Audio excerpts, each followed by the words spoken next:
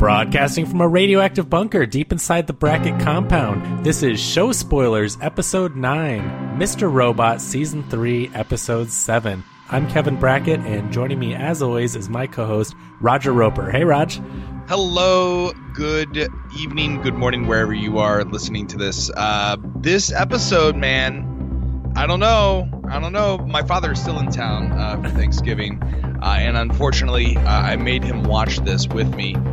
This show is completely the wrong show to show or to have on your television and display it to your 65-year-old father without any kind of context. He kept saying to me, I don't understand the show. I don't get it. I don't understand it. And I'm like, Dad, I have a podcast, and I don't even understand it. But yeah, it was a great episode. Yeah, that's so funny because I feel like we could create an entirely different podcast based on you showing this to your father and then trying to explain it and talk to him about it. I just feel like we have something there.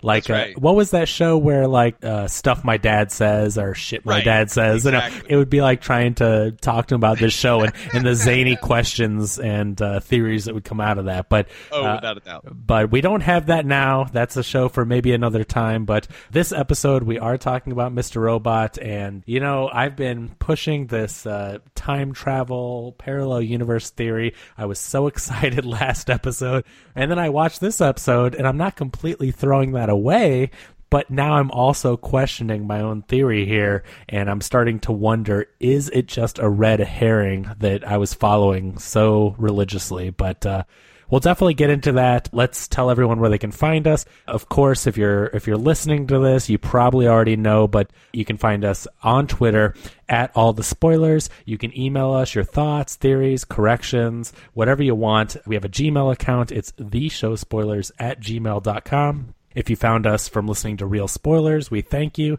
That's a movie podcast that I do on a weekly basis where we spoil the latest movies. So you can always join the discussion on Facebook it's facebook.com/Real Spoilers, or join the League of Show Shares. And Raj, where can people find you? You do some podcasts yourself.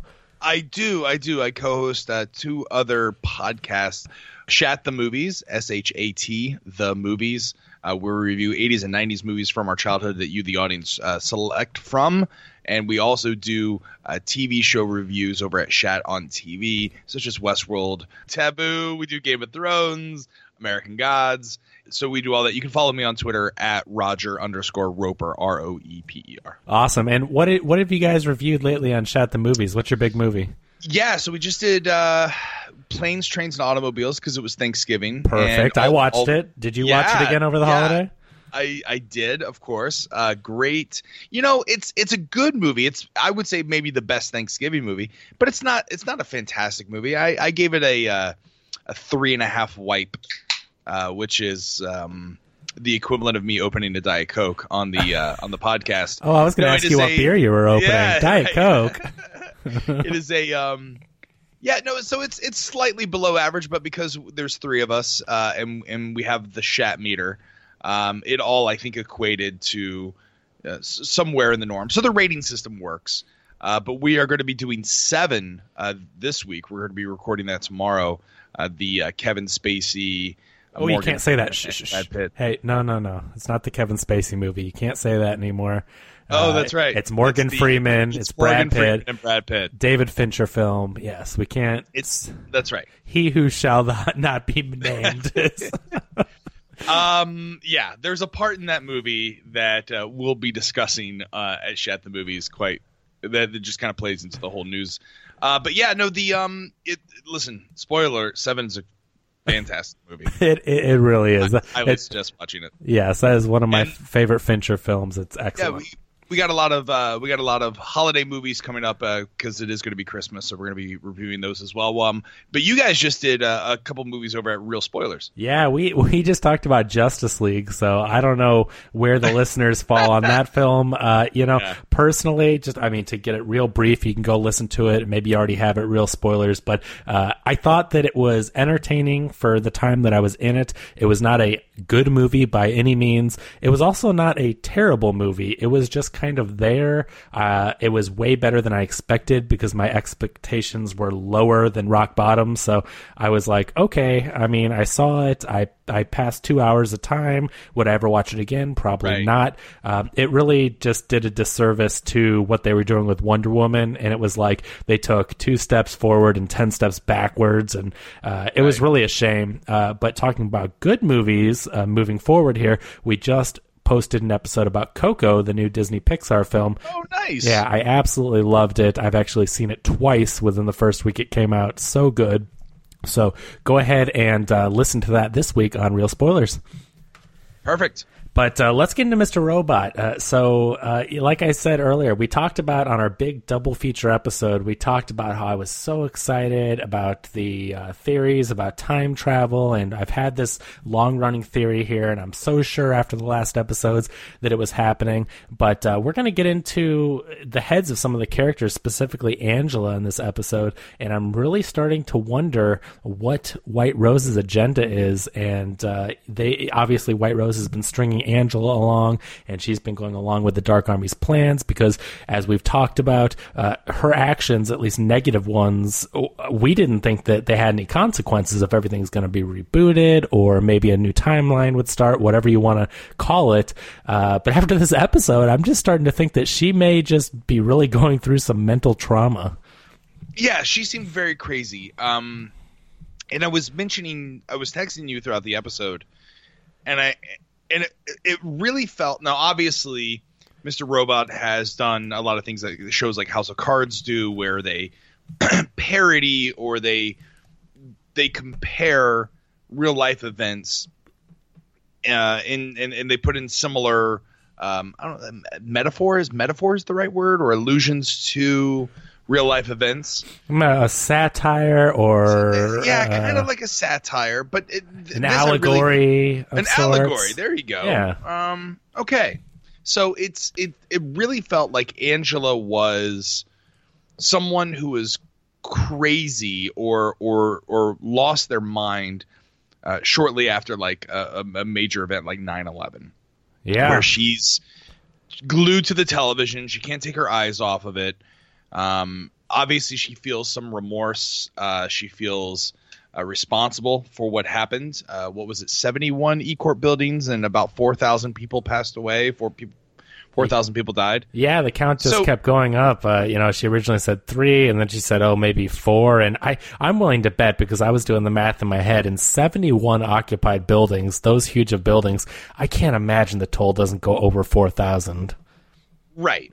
So, I mean, you have to imagine that I just felt like this episode really it connected the dots for me of what they're trying to say. At least that's what I got out of it. But yeah, no, Angela seems a little crazy now.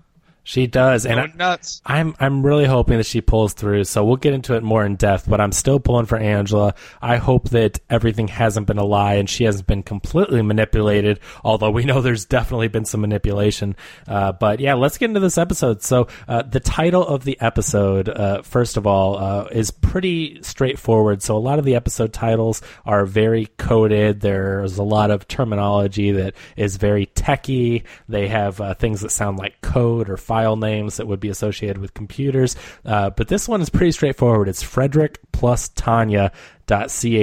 So Frederick and Tanya are the aliases of Trenton and Mobley. These are the two F Society hackers, of course, that were working with Mr. Robot and Darlene. And the last time we saw them was at the end of season 2 when the Dark Army had them. So we knew that spelled out bad news. And finally, we're seeing what happened to them. So it picks off with the show starts with one of the fan favorites of the series, Leon, who was, of course, in jail with Elliot after the big season 2 twist. He comes back and he has been given a mission to kind of babysit the two of them. We don't really know what the agenda is at this time, but it starts off with a pretty funny conversation. He's talking about Knight Rider and Frasier. Yeah, this was well. Again, it's the perfect reintroduction to a character, right? Because a lesser show would have regurgitated some of his Seinfeld anecdotes. It would have been like, oh, it's the Seinfeld guy again. But obviously he takes his shows very seriously, and I would subscribe 100% to his podcast, to Leon's podcast. Right. You're going to break something down. Yeah, I too don't know why Frasier was that popular of a character. or that show. It always seemed like a very elitist show. My family kind of watched it a little bit, but no, I always found as a kid my enjoyment of Knight Rider was much greater than that of Frasier. But if you look back at it now as adults, they're both pretty terrible television series. Yeah, Leon definitely loves his TV shows, and it's very funny. Again, the writing is so good. We've mentioned it time and time again, but it's not just the realistic computer hacker type writing. It's also the down to earth, just relatable 90s television, for example, writing.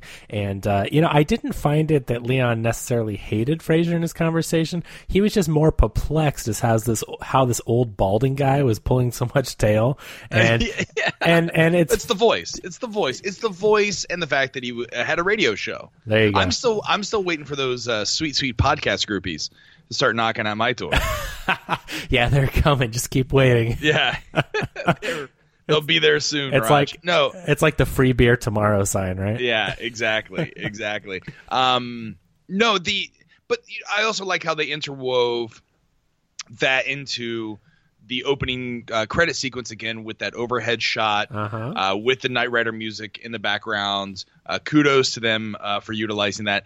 But then also, did you get like a Spy Hunter feel? Yeah, definitely. Remember the game Spy Hunter where the black car? It was great. And at that point, you didn't know who was in the car. Yeah, you didn't know what was going on there. Again, brilliant opening. It's so cool. I love how this show does a different opening every week. It's something that you just don't really see. Obviously, most shows week to week have the same intro, but I like how the credit sequence, the music, the camera angles, they're always related to that specific episode. So yeah, it was great once again.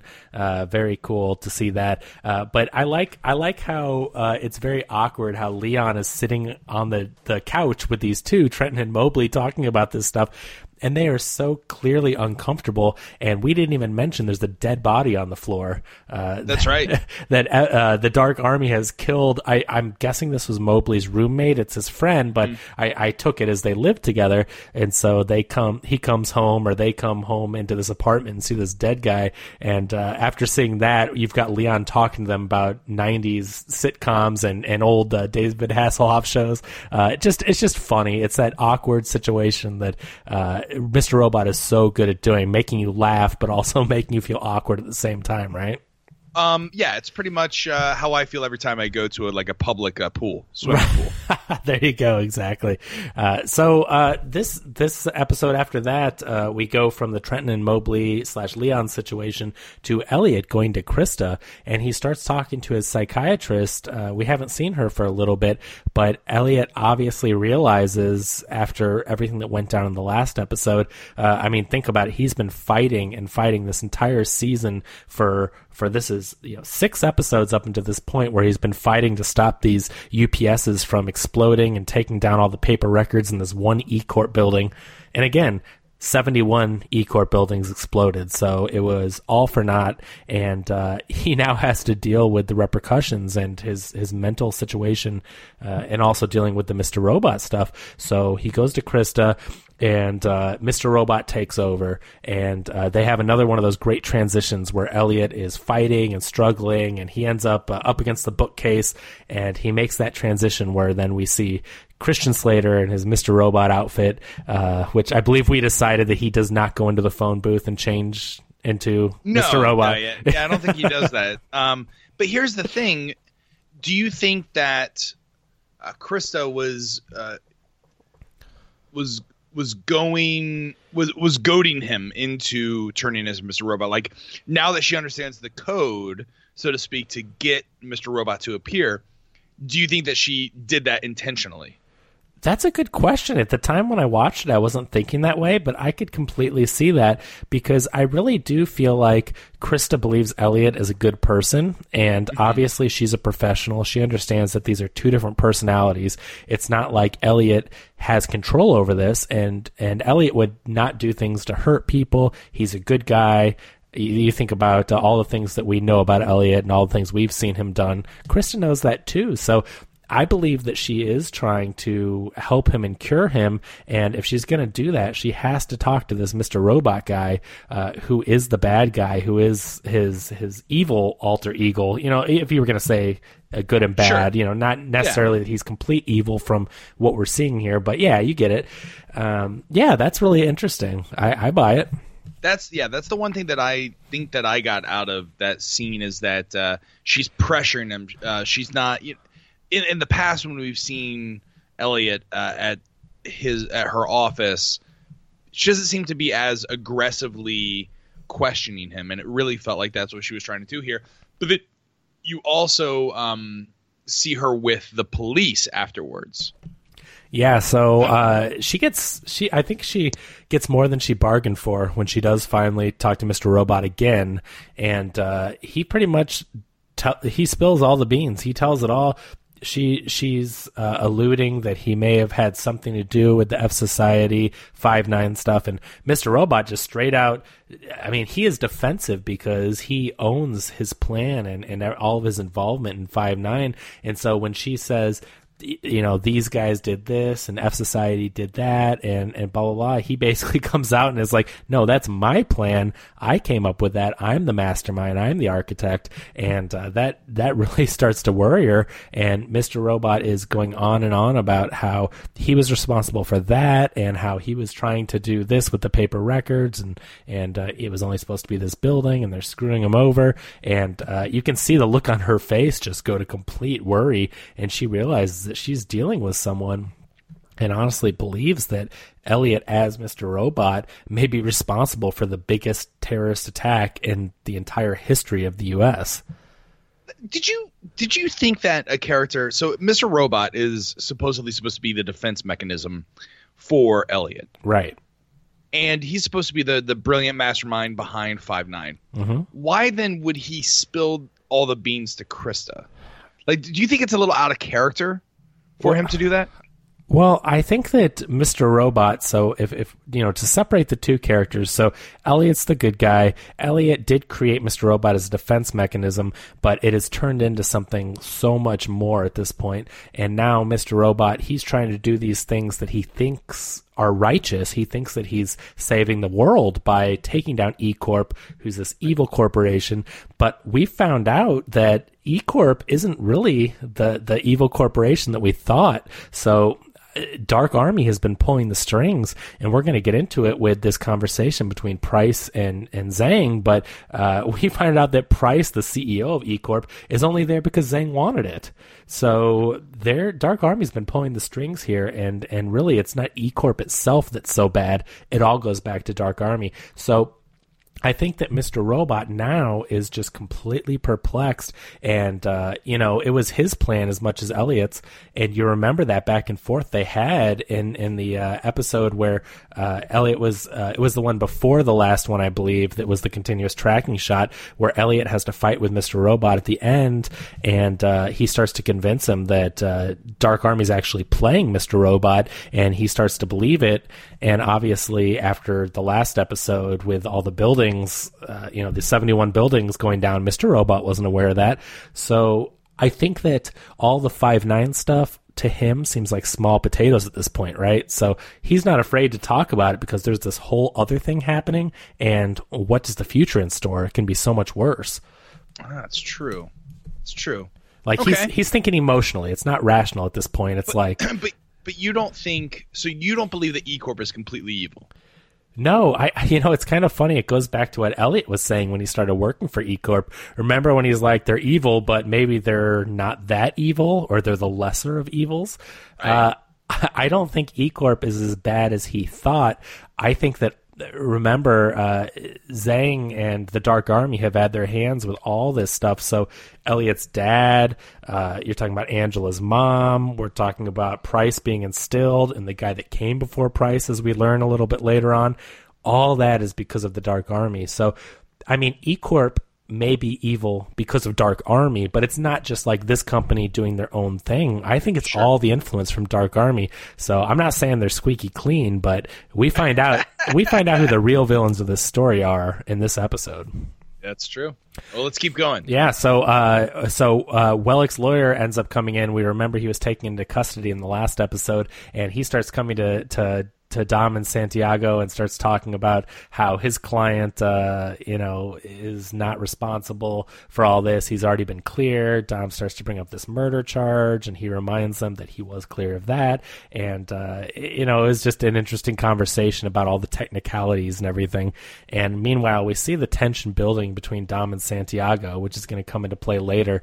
But obviously, we know that Santiago is a bad guy, so he doesn't want Tyrell to be implicated any more than he really does not want him to spill the beans, and we're gonna see his threats a little bit later. So we get that interaction. And then this is the one that I think was really one of the most insightful of this episode, and that is Angela's mindset after this whole thing. And we touched on it earlier, but Angela is really in kind of a crazy place, as you said. She's watching the news reports, and Darlene comes in to talk to her, and we see that Angela is just like rewinding these news clips. She's watching the E-Corp buildings be destroyed and implode and fall to the ground, and she's like in this trance. I don't know how to explain it. What's the best word to say it, but she's just staring at the TV like a zombie, and I think she's really dealing with a lot of internal struggle of did she cause all these people to die, or again, does it matter? Are they all going to come back to life somehow with this stuff that she's been fed by White Rose? And she says to Darlene, they're all going to be all right, right? And Darlene just looks at her like she's crazy. Yeah, I mean, this is the same thing that happens, right after you make a giant purchase. The next few days, you're like, did I make the right purchase? Did I make the right decision? Buyer's remorse. Right, she's having right. buyer's remorse right after this. But, think of the last time, like, you broke up with someone or you had something bad happen to you. You spend the next day, like, thinking, no, this didn't happen. No, I can change this. This is okay. This will be fine. I'm going to be all right. Like, look at them. They're coming back, right? It's oh God, like people I've known, this is like she almost has PTSD after this, right? She's not willing to accept something major like this happen. And again, like making, allegories or allusions to real things that happened. And would you agree that this whole E-Corp White Rose, what's the event that they're calling it? Like the destruction, there's a name for it, right? The 71 buildings, right? This is essentially the 9/11, right? This is them making overtures to 9/11. I can see that. I mean, that's what I'm interested on your view of it, because I didn't pick up as many I could definitely see similarities, but I'm not so sure of all the exact parallels that maybe they're trying to make a statement about. So is that how you took it? Yeah, because it allows them to manipulate the population such that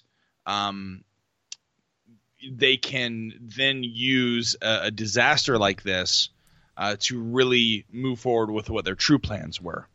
Gotcha. Right? And so you look at like the 5/9 event, that was like too big to fail. Like that was like the bringing down of all the major banks, right? Yeah. Like that's okay. And then they think, okay, well, we're going to destroy all this evidence in stage 2, but in turn turns out to be a giant terrorist attack, right, where they take down all the giant buildings, but the ultimate real goal is that China would be able to annex Congo, and then they can push their currencies on everyone, but it's really going to be a puppet regime. Yeah, and the way that you're able to do that is through giant, large-scale events like 5/9, like 9/11. Well, so what's really got me confused, and you'll have to tell me if we know yet, and maybe no one knows the answer to this yet, but so obviously there's this eCoin that we saw Price at the beginning of the season is trying to implement eCoin, obviously very similar to Bitcoin, as this new currency, and he's getting all the countries to come behind it and to rebuild using it, and it's the standard currency. Obviously, Zhang and the Dark Army want to take down E-Corp, and he obviously has animosity against Price and the company. But what is he actually trying to accomplish with this whole Congo thing? Because I get that they're annexing the Congo, and ultimately we find out in this episode that he wants to move his power plant to the Congo, which now is annexed from China. So. Sure. What on earth does that even mean? Maybe I'm just too dumb to get it, but what is his goal here? So it's almost like, imagine if you will, if we could use real life events here. This is where my mind was going, and I could be 100% completely wrong here, but think about how the large corporation, multinational corporations like E-Corp, they want to push and make the currency of choice to around the world, their currency, the American dollar, right? So that everything would have to flow through them. They control everything. Well, China, obviously, they want control as well, right? They want so they will put a giant elaborate plan, let you think that, okay, well, yeah, if you partner with us, blah, blah, blah, give us what you want, we'll make sure your interests are carried out. We turn out that it's a double cross by China, right? It's kind of very similar to what they're doing here with us attacking countries around the world, borrowing money, free money essentially from China. China's building up all our debt so that they are the real ones that are, pulling all the strings, right? Making all the real decisions for us. Sure. And making us go against our own, the American government's own interests. And I think they're kind of doing that. They're making statements about that in the show with eCoin, Bitcoin being in real life, I guess, the next cryptocurrency, right? Is that what they're calling it? Cryptocurrency? Yeah, it's crazy. It was worth $800 a year ago. It is now worth over 9,000 a coin. It's insane. Yeah, it's insane. And it's all it's the Asian markets that are really investing and pushing in it that are driving this price. And so I can't help but to think that this is a direct parallel. This is a direct parallel. Yeah. And so my thinking is, just like multinational corporations go into and have exploited the African continent, perhaps that's the reason for the annex, because they know the rules and regulations would be there'd be less eyes in understanding what's really truly going on there. And maybe maybe it's not a plant, but maybe it's like an E-Corp, or not an E-Corp, it's an eCoin mining facility, similar to what they do with Bitcoin. And again, I don't know enough about Bitcoin to fully understand, but I do understand there's Bitcoin mining that happens. Sure. It uses do you know much about power? Yeah. Right. It requires a lot of resources. Yeah. So I assume that's the reason for this whole, I think that's that's going to be the culmination of why he wants to put something there in the Congo. Well, yeah, and that really does clarify it, though, because I know these are all theories, right? So none of us could be right here, but it makes sense, though, that if China wants to annex the Congo, so that way there's not regulations, and they're trying to do something that may be some kind of, I'm just throwing out terminology, but antitrust or against the law, because they're supporting this currency and then they're mining it either illegally or somehow outside the boundaries. Well, if it's taking place outside of their jurisdiction or their ownership of this country, like, yeah, they can get away with things outside the law, right? Exactly. So yeah, that's exactly what. Yeah, so that makes more sense to me. So that's interesting. What's also crazy to me is this kind of flips the script on what my theory was for that power plant. And again, I'm not completely sold. I'm not throwing away the time travel theory. So don't feel like I'm just completely abandoning it. And all those people that are behind me with it and thinking that might happen, I'm just saying that this it's interesting because now we have to watch. At first, I thought the power plant was doing some crazy kind of, time travel technology, and that's what was drawing all the power.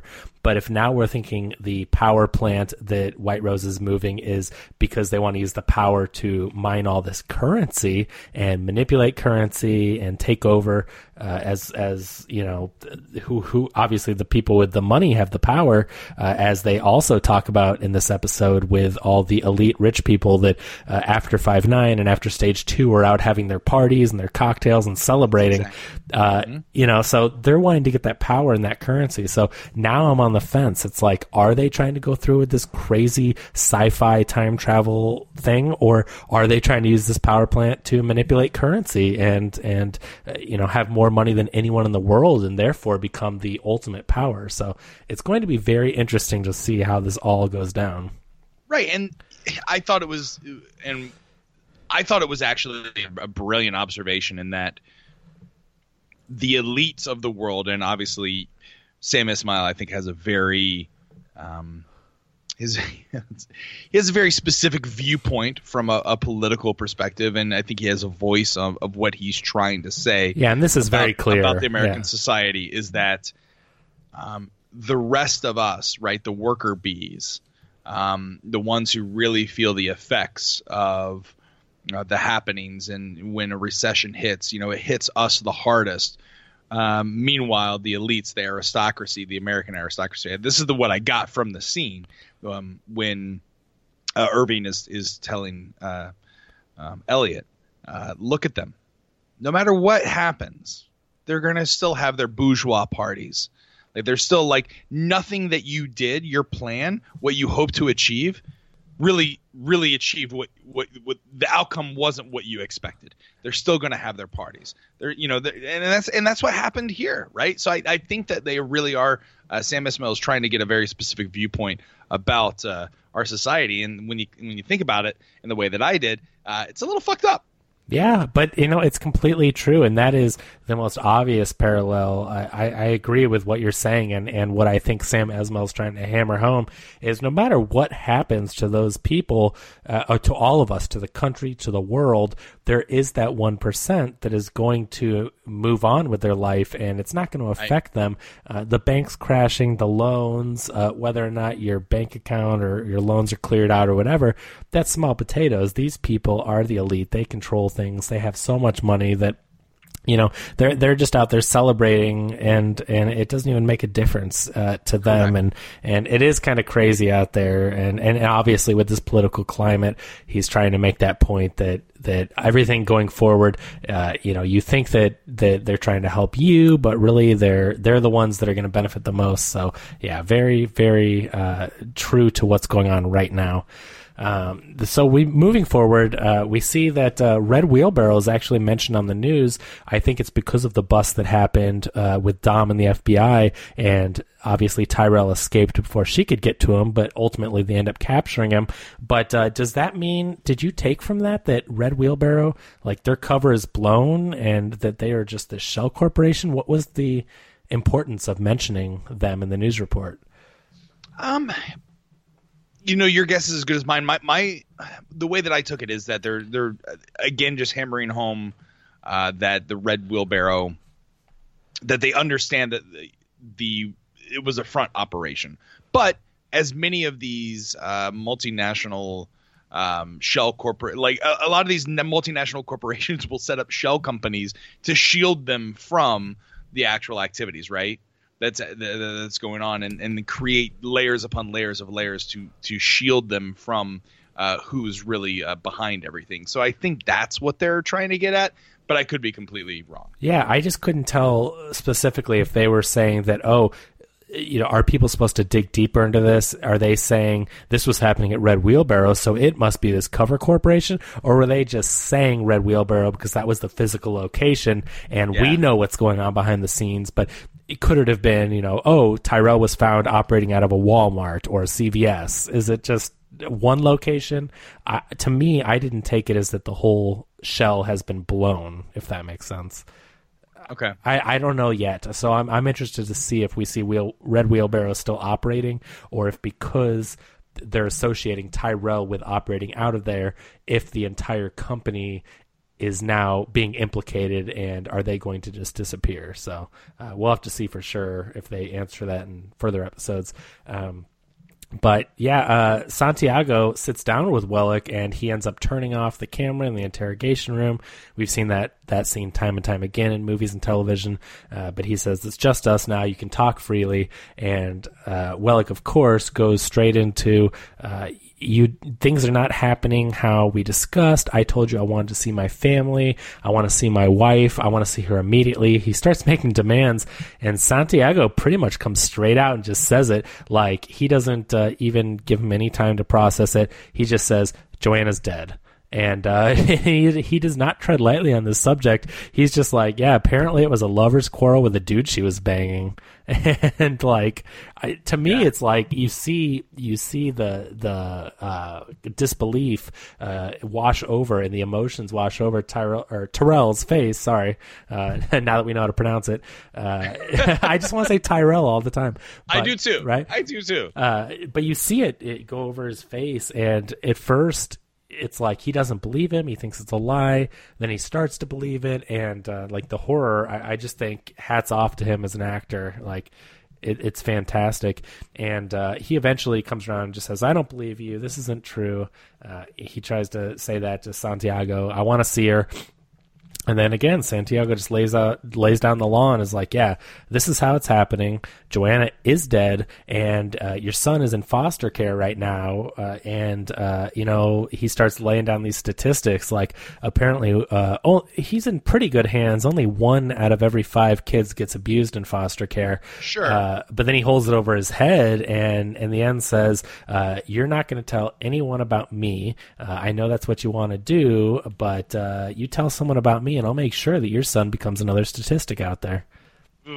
So yeah, so I mean, so Wellick is. I mean, that's the one way to flip someone if you really have sowed the druthers to do that. Yeah, he holds all the cards, right? So the Dark Army and Santiago working for them, they hold all the cards because Tyrell has no one left, right? Johanna's dead.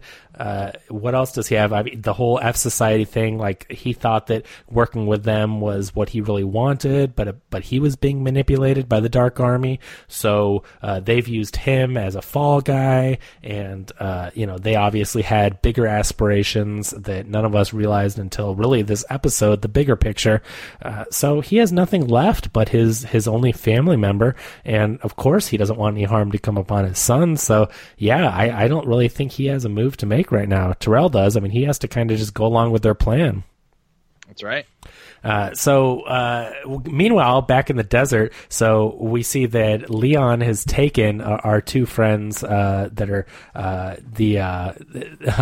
Trenton and Mobley have been working at this electronics store. I kind of see it as a Geek Squad thing with the white shirts and the black tie.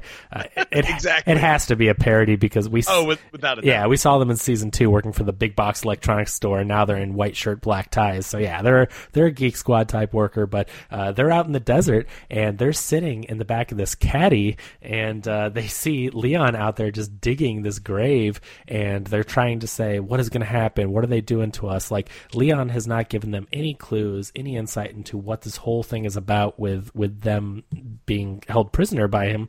And they talk about, oh, well, he's digging a grave, but the grave only looks big enough to hold my friend that he killed, so maybe they're going to try to recruit us and use our skills. So meanwhile, while all this is happening, you see Trenton trying to get out of, they have like, it's almost like a laptop lock, I think. It looks like a luggage or laptop. I'm guessing it's some kind of a tech tie in there. It's like one of those Kensington locks for a laptop or something, but her hands are all tied up with that, and she's trying to wriggle out of it and break the lock, and she breaks free. And so Mobley's like, get up there and drive us out of here. The keys are in the car's on. And of course she's like, well, I can't drive. I don't know how to drive. And so we get into this really funny situation where he's like, just get up there, pedal to the metal. And she takes off in the caddy. We see Leon turn around, and like, Leon is great. I can totally understand why people love this character. I really enjoyed him in season 2 in all his discussions with Elliot. But you just see his face. He's just looking there, turns around like, yeah, this is really happening. And they're just about to make their grand escape when she crashes right into a boulder. Yeah, this was one of my favorite scenes. It had a very Breaking Bad type feel to it. Yeah. And it reminded me a lot of shots that we saw in the desert of in that series. But yeah, Leon, he's like, yeah, what do you? He obviously, he's so calm, cool, and collected. He is, yeah. And then when he, crashes into when they crash into the boulder, he's like, "That's no way to treat a caddy." Yeah, it's just like instant quotable. Brilliant. Yeah, instant quotable phrase. It's like it's already a meme I've seen going around. It's just so great because is it already a meme? It is. They've already got gifs of that running around, or gifs, whatever your preferred nomenclature is. But they've already have them going around with him saying that, and it's like, yeah, the character is just so great, and it is because of his calm and collected. Like, he doesn't have a care in the world. He's a total badass, and he lives up to his name. So that whole situation comes down. Meanwhile, we go back to Krista, and we find out that she actually got her lawyer involved because she honestly believes that Mr. Robot is involved in all these crazy terrorist attacks going on, and he tells her that you really can't say anything because unless he has admitted to some kind of plan that's going to go forward in the future, all he's talking about is crazy stuff in the past that we don't necessarily know is true.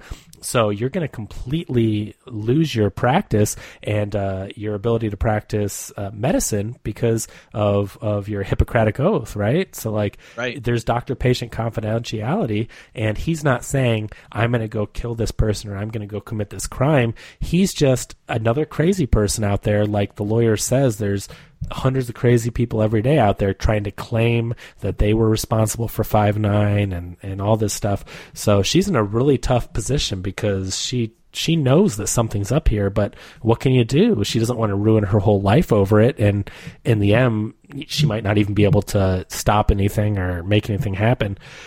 So that's a tough scene to see go down. Meanwhile, back at Angela's apartment, she's still watching this news report, and this is a really tough scene. Like, the acting is top-notch. It's a really emotional scene. She's still glued to this TV, but this is where we see her just going forward on the DVR and rewinding it back and going forward and rewinding it back, and she's obviously having a mental breakdown. She's talking to Darlene, and she says, no matter what happens, everything will be fine, and she then she rewinds the clip again, and we see the building go from rubble and in reverse it's built up again. She says, see, they're all fine. And Darlene is looking at her like she's totally crazy. She's the audience, and us going like, yeah, this girl is not all right. Well, she's also thinking that obviously she got into bed with the Dark Army because she thought that the Dark Army could bring back her mom. Yeah, and she still thinks it, right? And so, again, we're not completely dismissing it. I am starting to have my doubts now because I feel like, and especially because of these conversations we're about to talk about with Price and Zhang, like they're obviously they're all trying to manipulate Angela. And so I was hoping that all this stuff that they were feeding her was true, and it may still be, but it's starting to look like that it's all a big play, and that Price couldn't get her under control, and so the Dark Army took over and ultimately got her to do everything they wanted by promising her somehow that, again, everything's going to be okay. What if we could fix everything and save everyone, like she talked to Elliot in previous episodes about? And after watching this, I'm starting to think that poor Angela, she's really just been fed a bunch of crap. Right. So, I mean, does she still think that, like, well, if I rewind it, if I go back, they're going to be fine?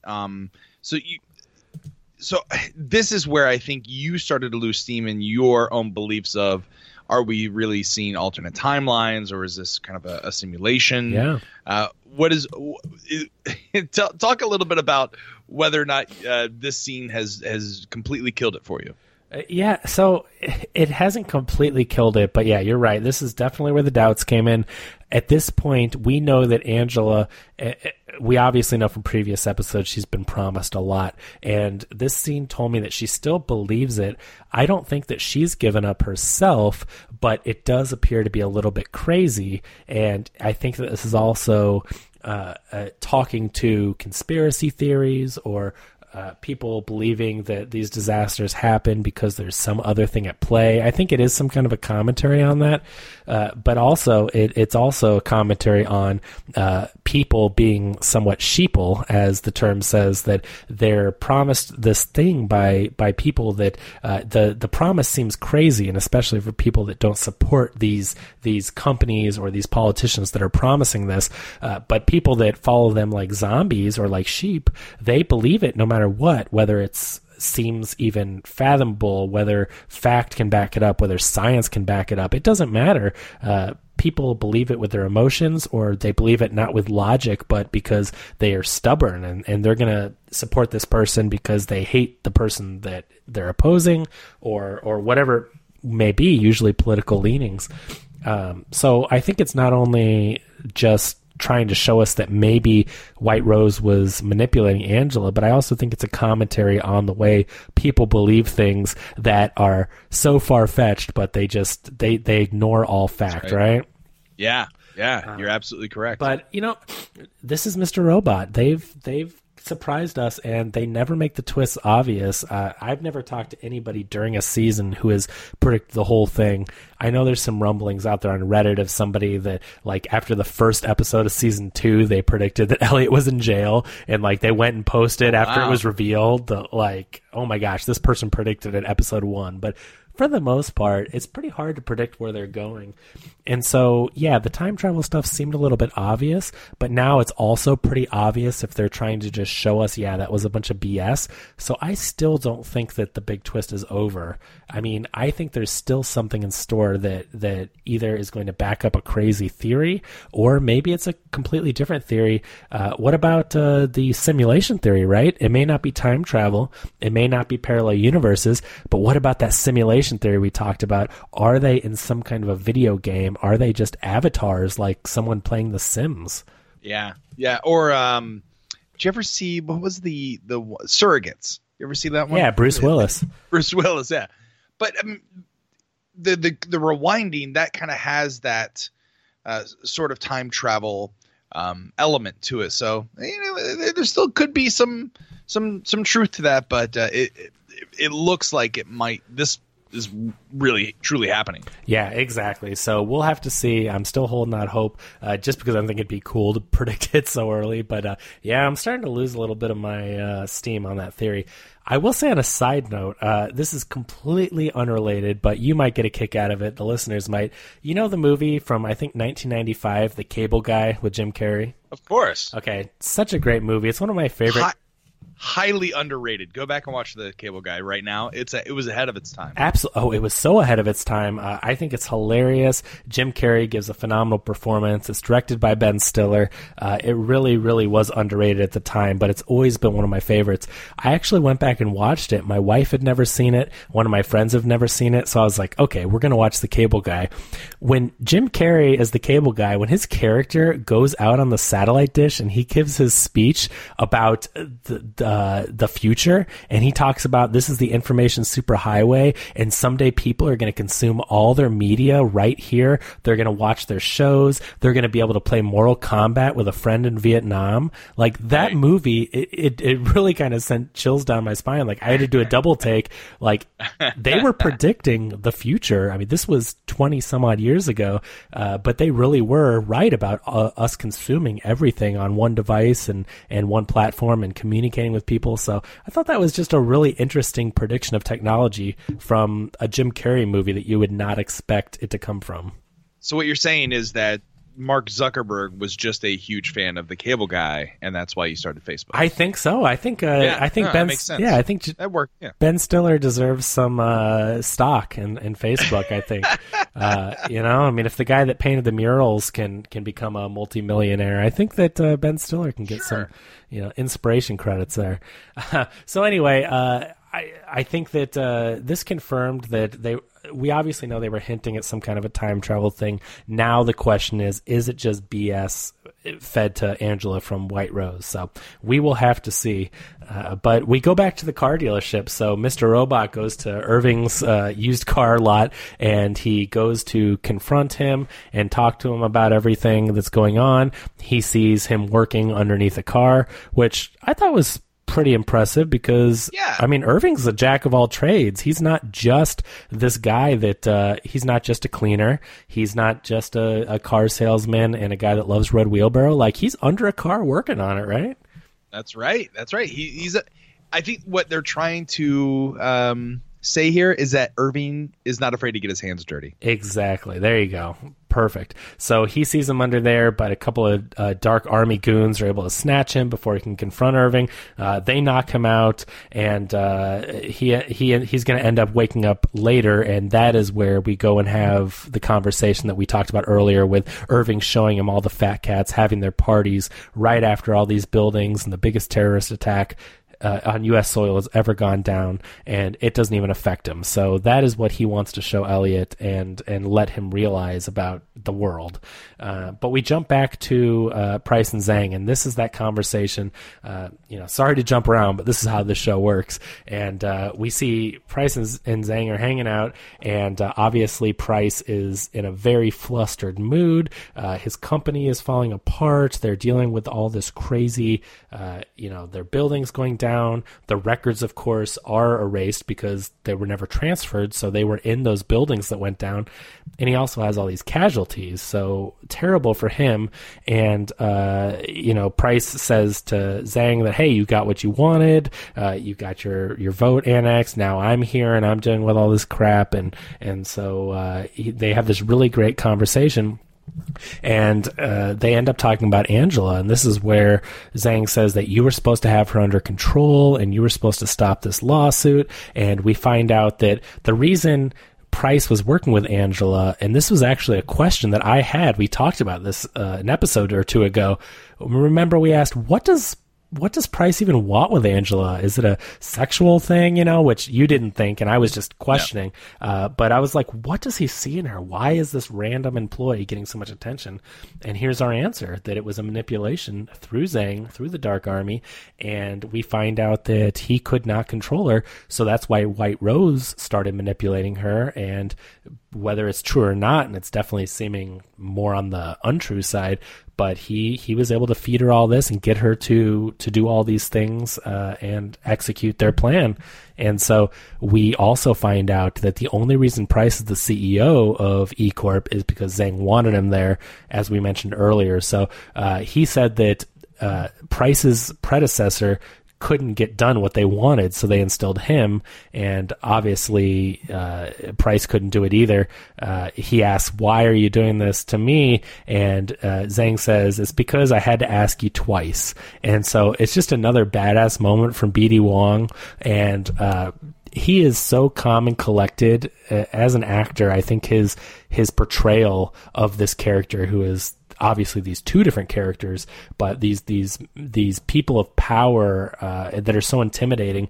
It's not like you ever feel like he's going to beat someone up. It's not like you ever feel physically intimidated, but he's such a great actor to instill that fear just by calmly talking to you. And this is another one of those moments where he's like, you're going to find your replacement, so now you're out as CEO. We'll get someone in there that can do the job just like you and your predecessor couldn't, and that's that. And he says, obviously, he talks about that plan to relocate the power plant to the Congo, and so we got a lot of clarification there of their motives, and we find out, yeah, Price is out. Yeah. I mean, well, that's the perfect villain, right? Someone whose presence is so intimidating that he scares you without doing something crazy or something. Yeah. That's the brilliance of Who Should Not Be Named that stars in the movie Seven. Yeah. Is that his presence is just creepy and nuts. Yeah, exactly.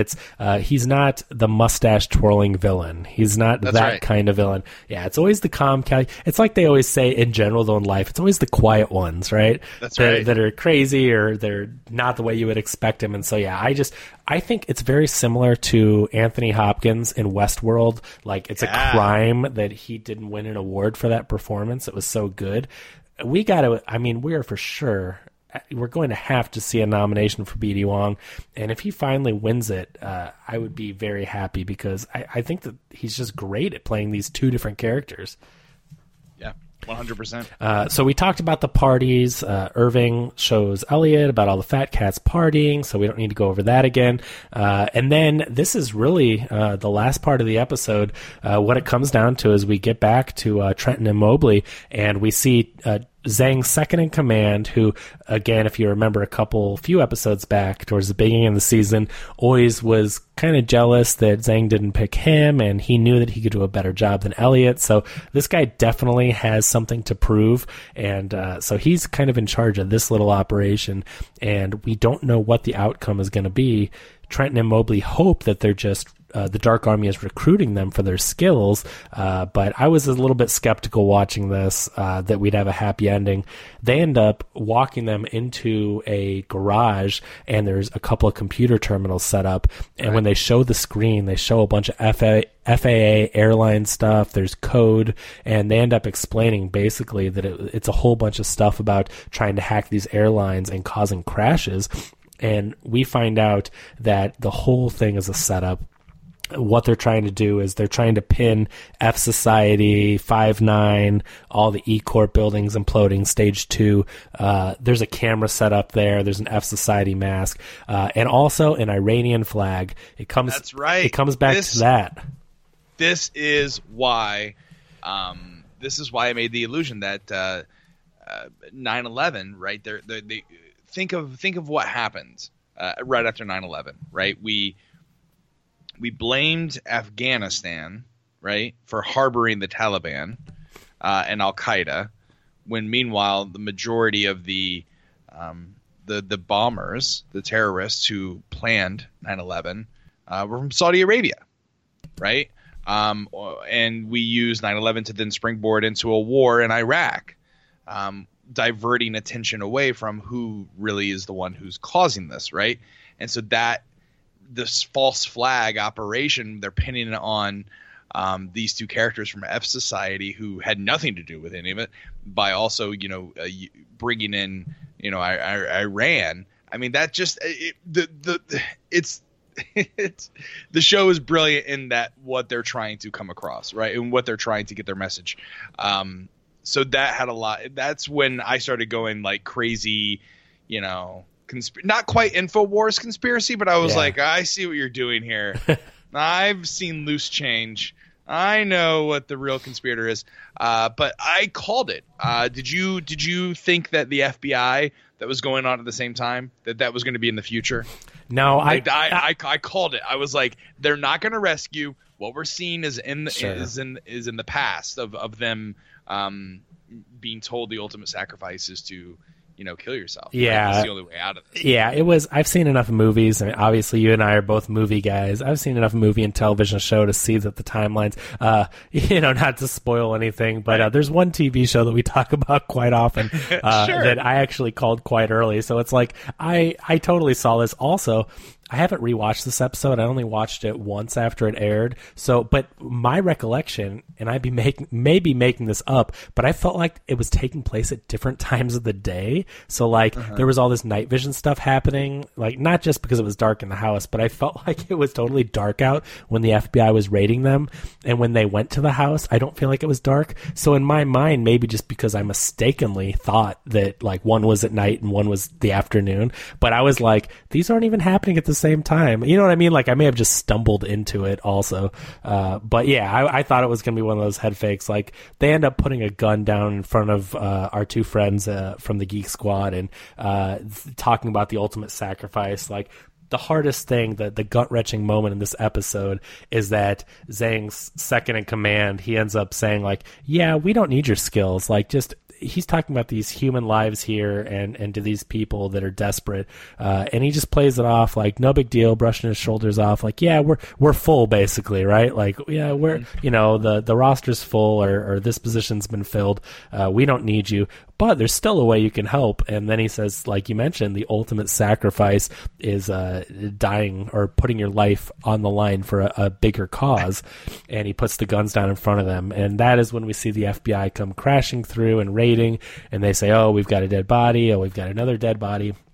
And yeah, it was all a big cover-up, trying to throw the scent off of the Dark Army. And so with everything, it just looks like a terrorist attack. And they pin 5-9, they pin the Stage 2 stuff on them.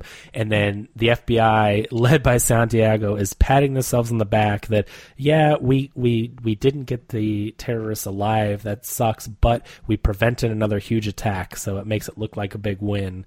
And that's the hardest thing to stomach, because meanwhile Dom knows that there is something bigger at play here and still believes that White Rose is the villain here. And that's where we end, with Dom looking at her big pin board with all the strings attached, and she ends up putting a little notepad with a question mark and White Rose written on it right above Elliot at the center of everything. Yeah. That's right. So yeah, so she's the only one. And again, think about 9/11. Think about these giant terrorist attacks. Think about Too Big to Fail. Think of all the FBI agents that warned, or SEC agents in cases of Too Big to Fail. Think of all the people who warned, but couldn't get the Bureau to believe them.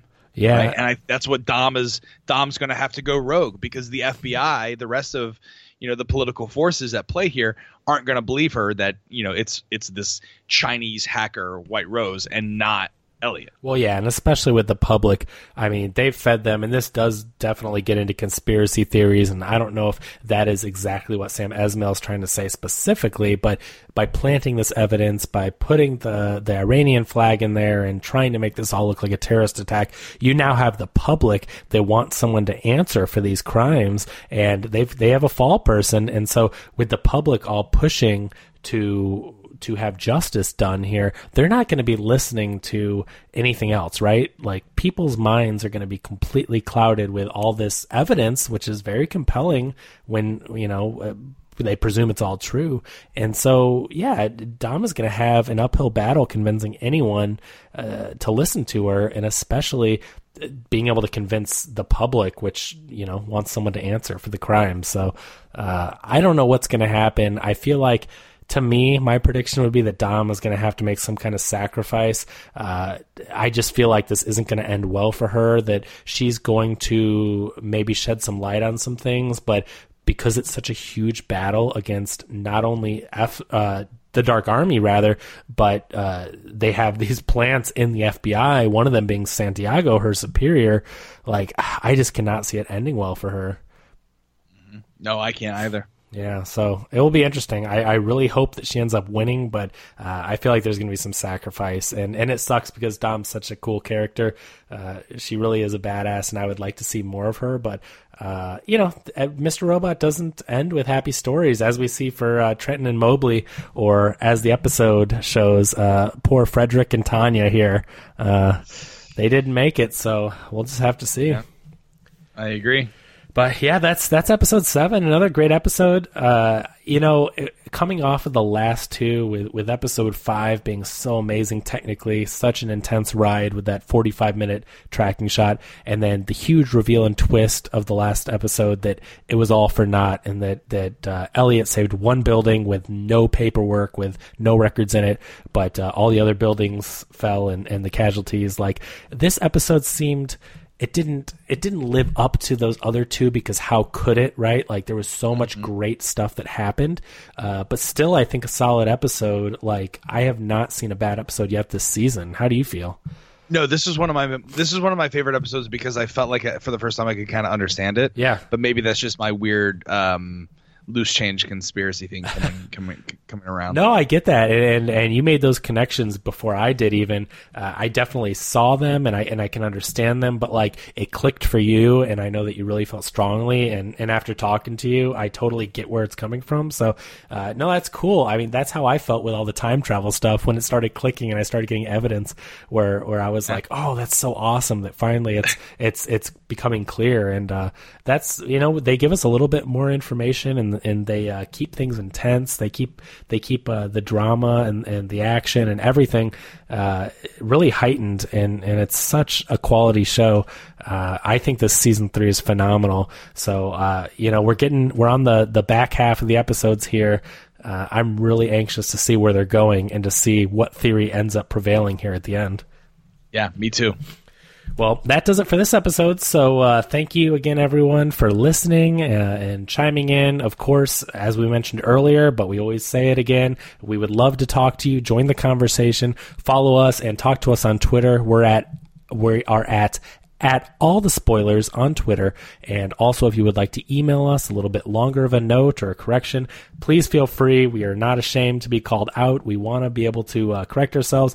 If you've been listening to us, call Tyrell, like a bunch of uneducated Hoosiers or bourgeoisie, whatever. Please tell us. But it's also always fun to talk to you and talk about all your theories and maybe why we're crazy with ours. So again, Gmail account, it's at theshowspoilers@gmail.com. So please contact us and follow along. It's always fun. You can follow me at Kevin R. Brackett on Twitter. Also follow Real Spoilers at Real Spoilers. And of course, we're big on Facebook. We have the League of Show Shares, where we talk about movies, television, video games, pop culture, you name it. So go to Facebook and just search Real Spoilers or the League of Show Shares and talk to us there. Raj, where can everyone find you? They can find me on Twitter. I'm at Roger_Roper, ROEPER. And also check me out over at shatthemovies.com and shatontv.com. Awesome. Well, I'm excited to listen to your take on Seven. It's such a good film. I really want to hear how you guys get into it. I'm anxious to hear if anybody has, sometimes I get surprised. I'm anxious to hear if anyone has not so fond recollection, or at least on another viewing. Maybe it doesn't hold up, so I'll be tuning in for sure. Yeah. I remember watching it in the theater with my high school girlfriend at the time, and then trying to get her in the mood to like make out afterwards. Oh my god, that's quite a struggle. But to hear that and other stories at Shat the Movies. Oh my gosh, that's on Twitter. That's so funny. Check us out. Yeah, I just have to say, shout out to my friend Devin. I'm trying to get him to watch Mr. Robot, so he's going to have to binge it and catch up. So I know he's not listening right now, but if you're hearing this, he's going to have a laugh. He took a date with a girl that he had never been on a date with before to go see Darren Aronofsky's Mother. Oh. And so now that I hear is an intense, crazy, odd movie that is it's strange for the sake of being strange, and it's an allegory. Spoiler alert! It's about Mother Nature and religion. And religion, yeah. and what we have done to this earth as a result of both. Yeah, it's heavy. It's a crazy movie, and also the subject matter. I mean, it is just bonkers. It is rated R. It's a hard R. There's just nut stuff in it. But I just laughed so hard when I found out that he took a first date to go see it. And so your story about Seven made me think of that. And I think did he get the makeout afterwards or no? I don't think so. I don't think she answers his phone calls anymore. She doesn't answer. Oh yeah. That's a good solid. First of all, here's the thing. Don't take first dates to movies. That's the worst thing you can do. That's a great point. I would like to, add on to that. If you're going to go after the movie to discuss it, have some dinner and talk about it, like I could see where you could get to know each other. But if you're just going to go to a movie to sit in silence for 2 hours and then go drop the person off at home after that, like how are you going to get to know each other other than just their taste in buying a movie ticket, right? That's exactly right. So, and obviously, it's not going to work out if you go to a movie like exactly. Mother. So for all you ladies out there, Devin is a fine person, and he likes all sorts of movies. And so check him out on Bumble. We'll post his Bumble profile on Twitter. There you go. So you cannot judge a book by its movie choices. So right. But anyway, I don't know. I'm pretty like I'm kind of a snob when it comes to like if I'm out dating a woman or a guy, whatever, it doesn't matter. But if their movie choices are terrible, it makes me not want to date them. No, I could see that. Like, if you get to know someone and it's like you're just not compatible, I get it. I just mean like watching one movie that may not describe an entire person's personality. But anyway, those are the type of stories that you get by listening to Shat the Movies and Shat on TV. It's always a fun time. So listen to Raj and the guys there. Listen to Real Spoilers. And, of course, tell your friends if they love Mr. Robot. Tell them about our show. Tell them about Show Spoilers. And we would love to have more listeners and more discussions. So thank you very much for listening. And until next time, have a good night. Bonsoir, Tyrell.